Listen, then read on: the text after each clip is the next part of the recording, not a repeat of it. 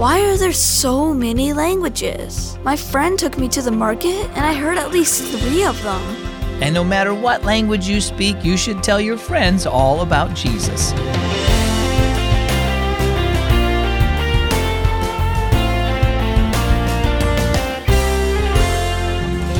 Guess what? You're listening to Keys for Kids, and my name is Zach. Thanks for joining me today.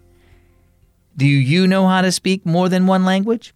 In many parts of the world, there are people who speak 2, 3, or even 4 languages. But no matter what language you speak, one of the most important things you can do is share God's love with your friend. The story of Jesus' death and resurrection is good news in any language. Matthew 28, verse 19 says, "Therefore go and make disciples of all nations, baptizing them in the name of the Father and of the Son and of the Holy Spirit." Our story today is entitled, Many Languages. The sun felt so hot, Keisha thought she might melt like the chocolate she left in the Jeep yesterday. "How much farther to the market?" she asked Fatmata. "Not far," answered her new friend. Keisha had met Fatmata that morning, her first day at her new school. Keisha's father had taken a nursing position at the hospital in Matruh, a town in Sierra Leone, West Africa. The family had moved to Matruh from New York the week before. Keisha hadn't had time to explore, so Fatmata offered to show her around. When they reached the marketplace, Keisha was amazed.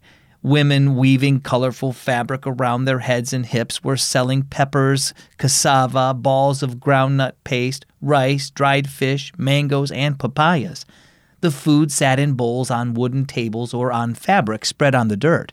It didn't look or sound anything like grocery stores back home. "What language are they speaking?" Keisha asked. "Mostly Creole," said Fatmata. "It's our trading language. Some are speaking Mende, the tribal language of Matruh. School is taught in English, so most of us speak all 3. "I wish I knew 3 languages," said Keisha. When Keisha got home, her family sat down to a dinner of groundnut stew over rice. She was still getting used to the hot peppers, but it was delicious. "Dad, why are there so many languages?" Keisha asked. Dad put down his spoonful of stew. "The Bible tells us people used to speak one language. Sadly, they only cared about making themselves great instead of trusting and obeying God.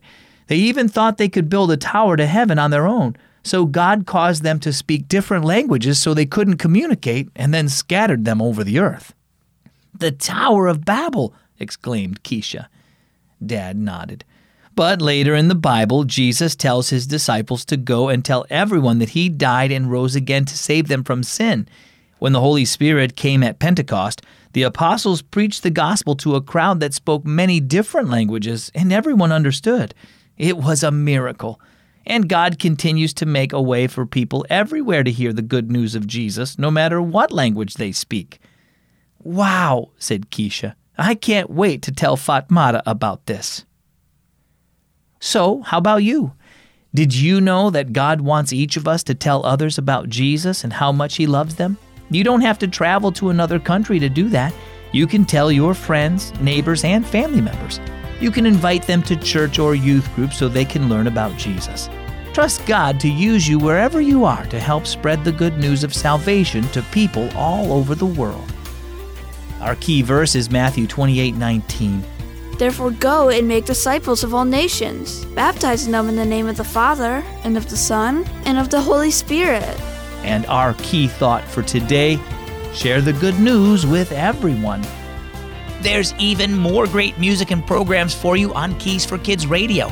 Visit keysforkids.net to tune in today. Well, my name is Zach, and I'm glad that you joined me today on Keys for Kids. We'll see you right back here tomorrow.